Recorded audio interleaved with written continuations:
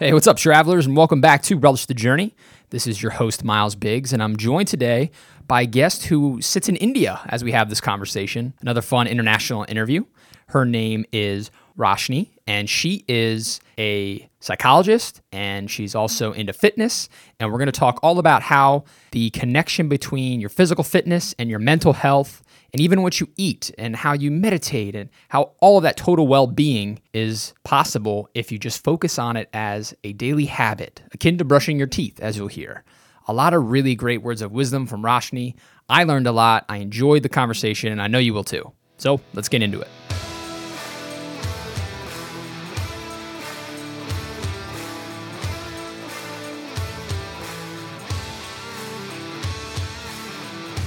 Roshni, thanks for joining me today, all the way from India, or in different times of the day. Morning for me, afternoon for you, but I appreciate you making the time for our conversation. Thank you so much, Miles. Thank you for having me on the show. It's so nice to talk to you. So you are all about physical health, but also mental health. And so I'm excited to dive into each of those. But I'm curious first how you got started in the overall wellness space. What drove you to choose this as a profession?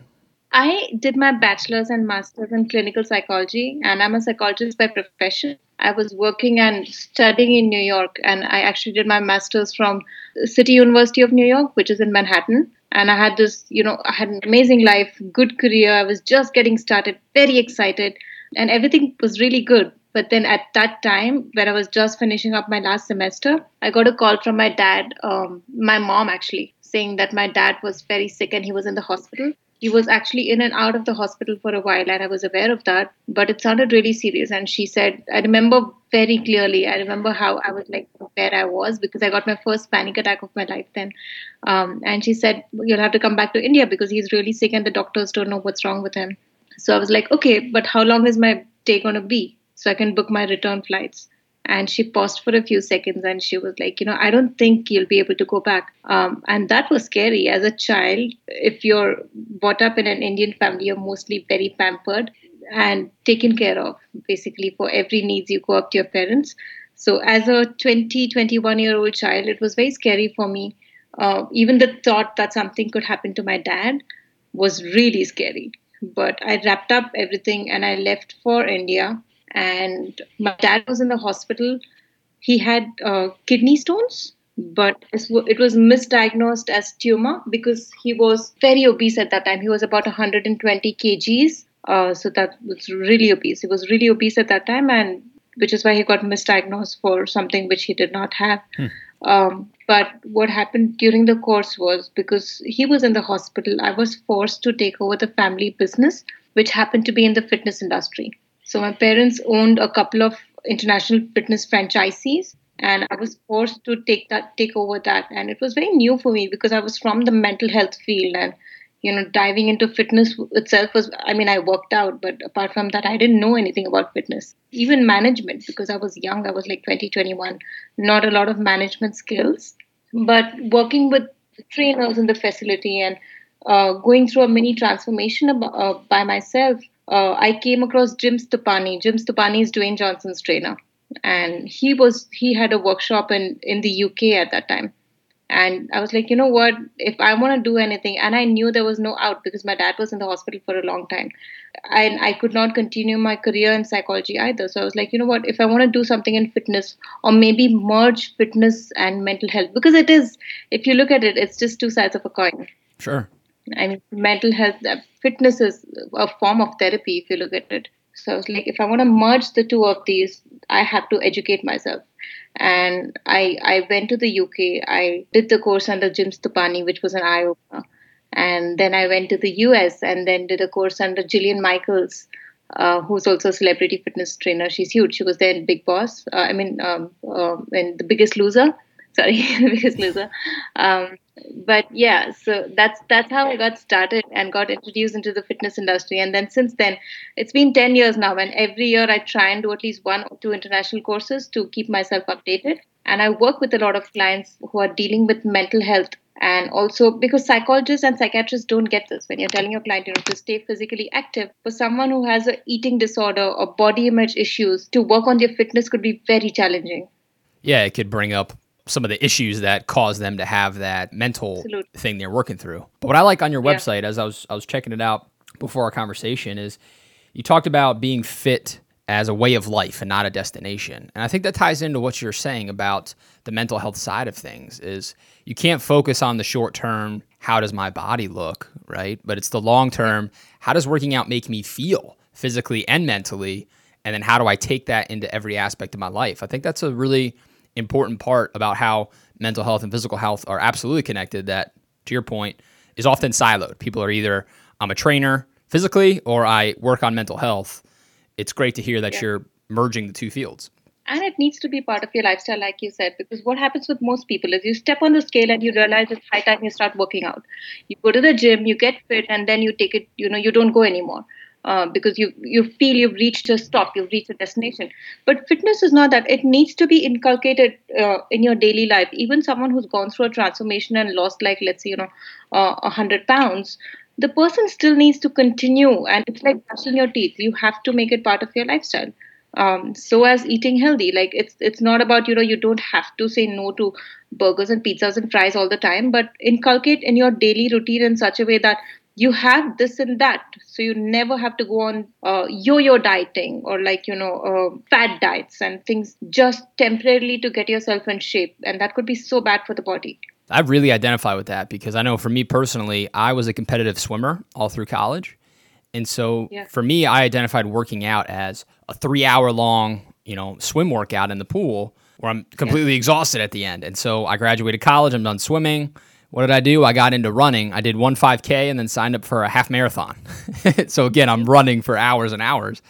And Yeah. that's only sustainable for so long with a busy Yeah. professional lifestyle. And so then what happened is I just stopped. And there were like 3 or 4 years where I didn't work out at all. It was the heaviest I've Yeah. ever been.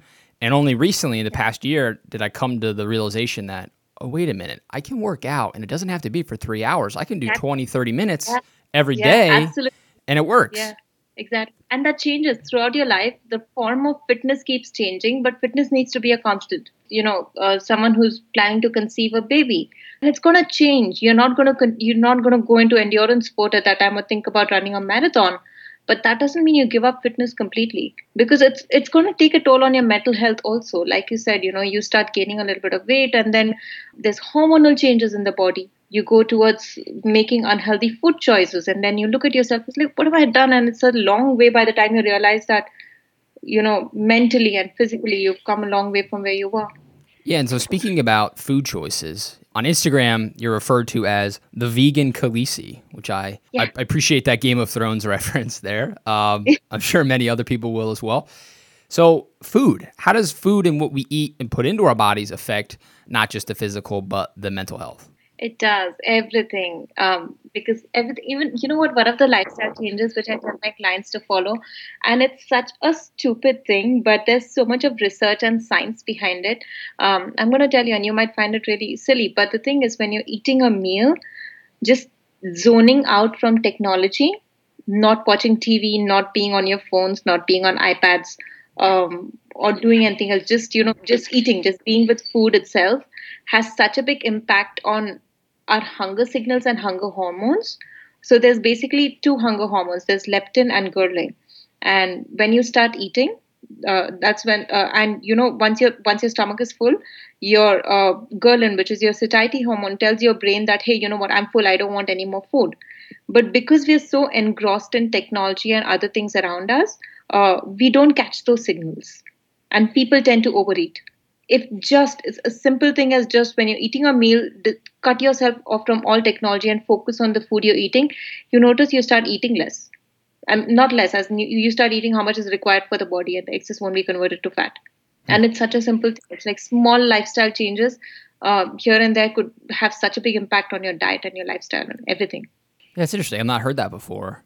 But again, I think that Yeah. points to the mental aspect, right? Is when you have the awareness and focus on I'm eating right now and how much do I really Yeah. need versus sort of checking out mentally and just kind of mindlessly putting food in your mouth, which many people do, right? Well, we're bored, we're on the couch, we're just eating a bag of It's like chips, this. you know? Like when you go to a movie theater and you eat popcorns, and mostly like, a big tub of popcorns is gone in like 30 minutes, 35, 40 minutes maybe. Try sitting with a tub of popcorn and watching nature and eating it. You won't end up eating as much. I love that visual. Yeah. And you'll Yeah, just feel ridiculous sitting in the middle of the forest it feels ridiculous. So with a that's tub of it. popcorn. And it feels ridiculous, but it's like movie time snacking when you have a movie on and you're Netflix and you're sitting and just watching it, binge watching stuff and binge eating. But then if you just focus on your food, you just don't eat as much. Yeah, that's interesting. When I competed in India, I was the only vegan athlete who competed on a national stage. But when I competed, obviously you're calorie counting and you're macro counting and doing all of that.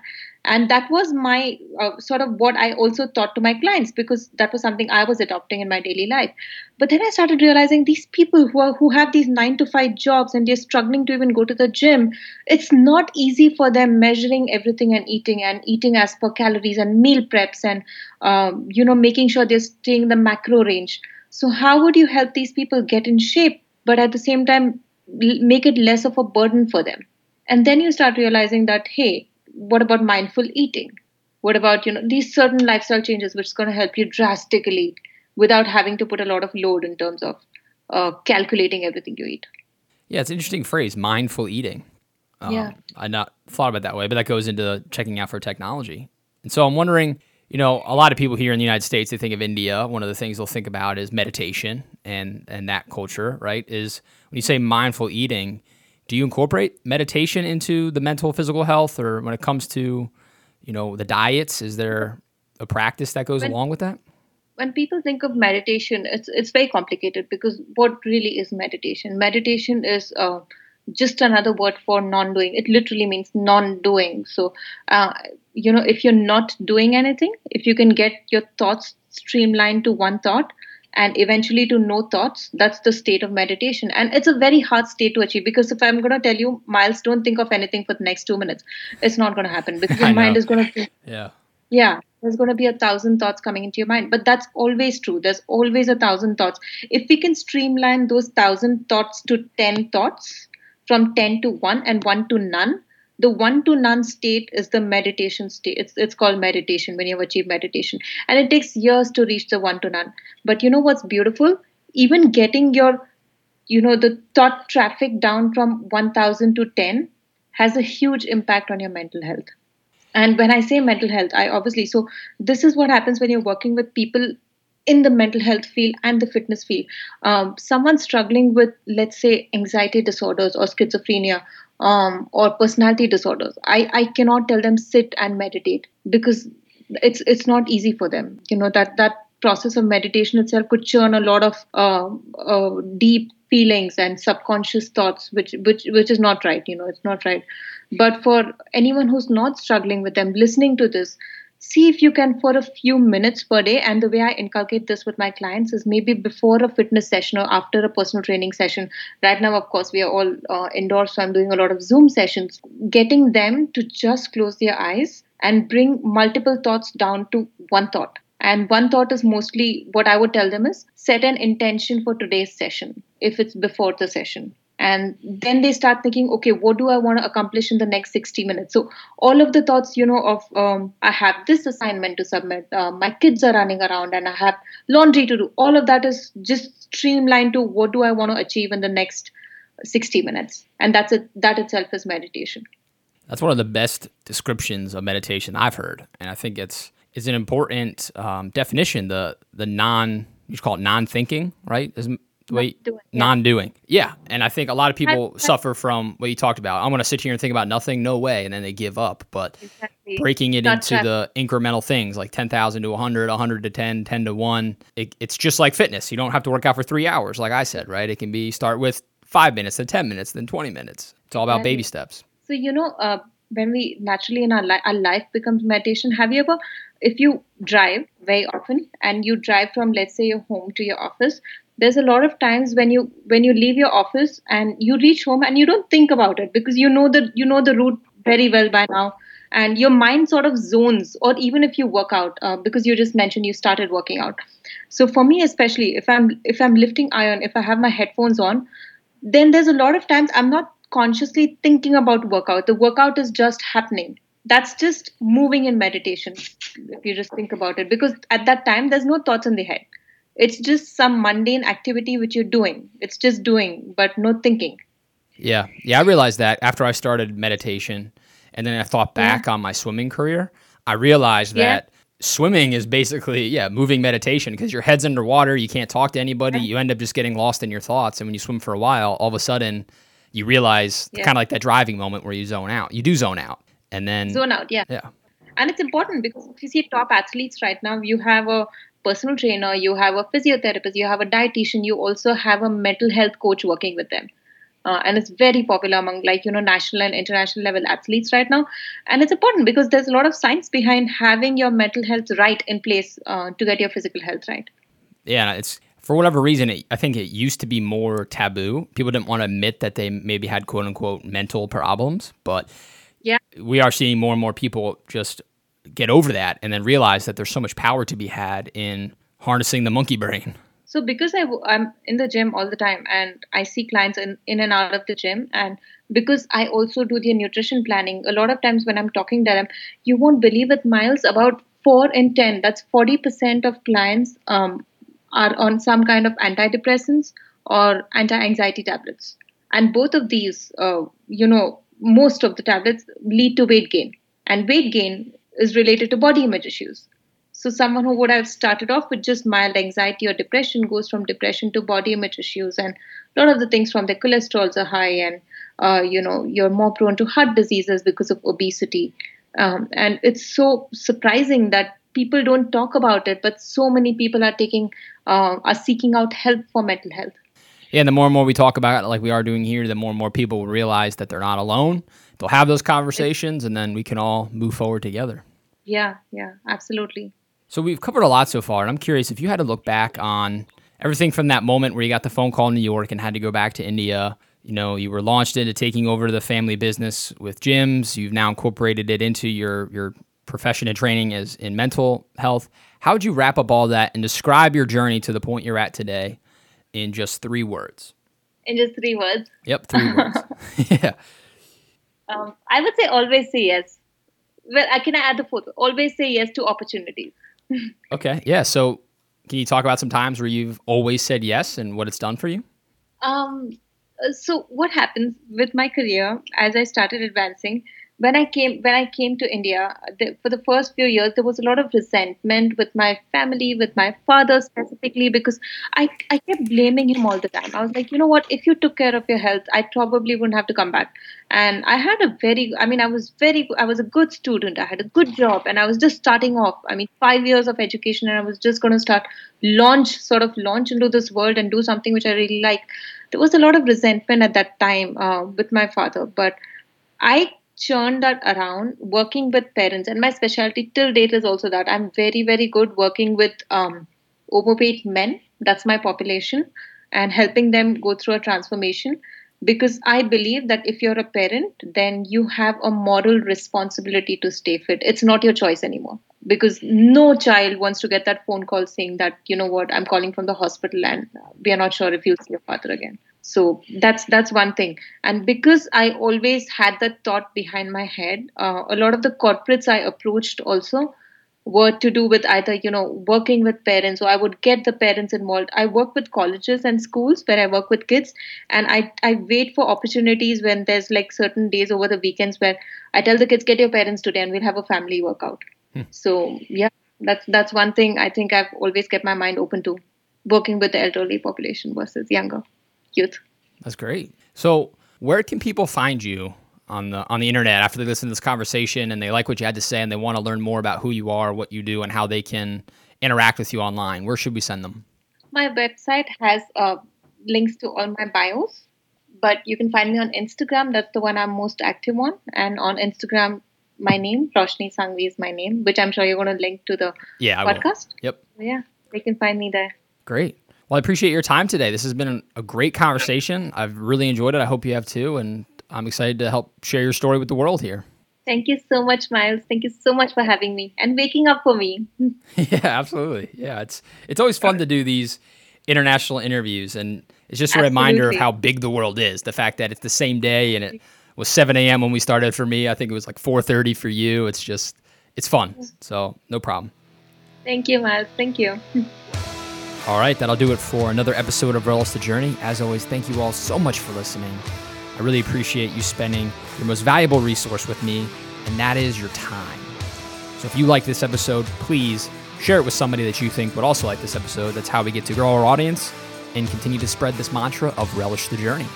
Until next time, everyone, cheers.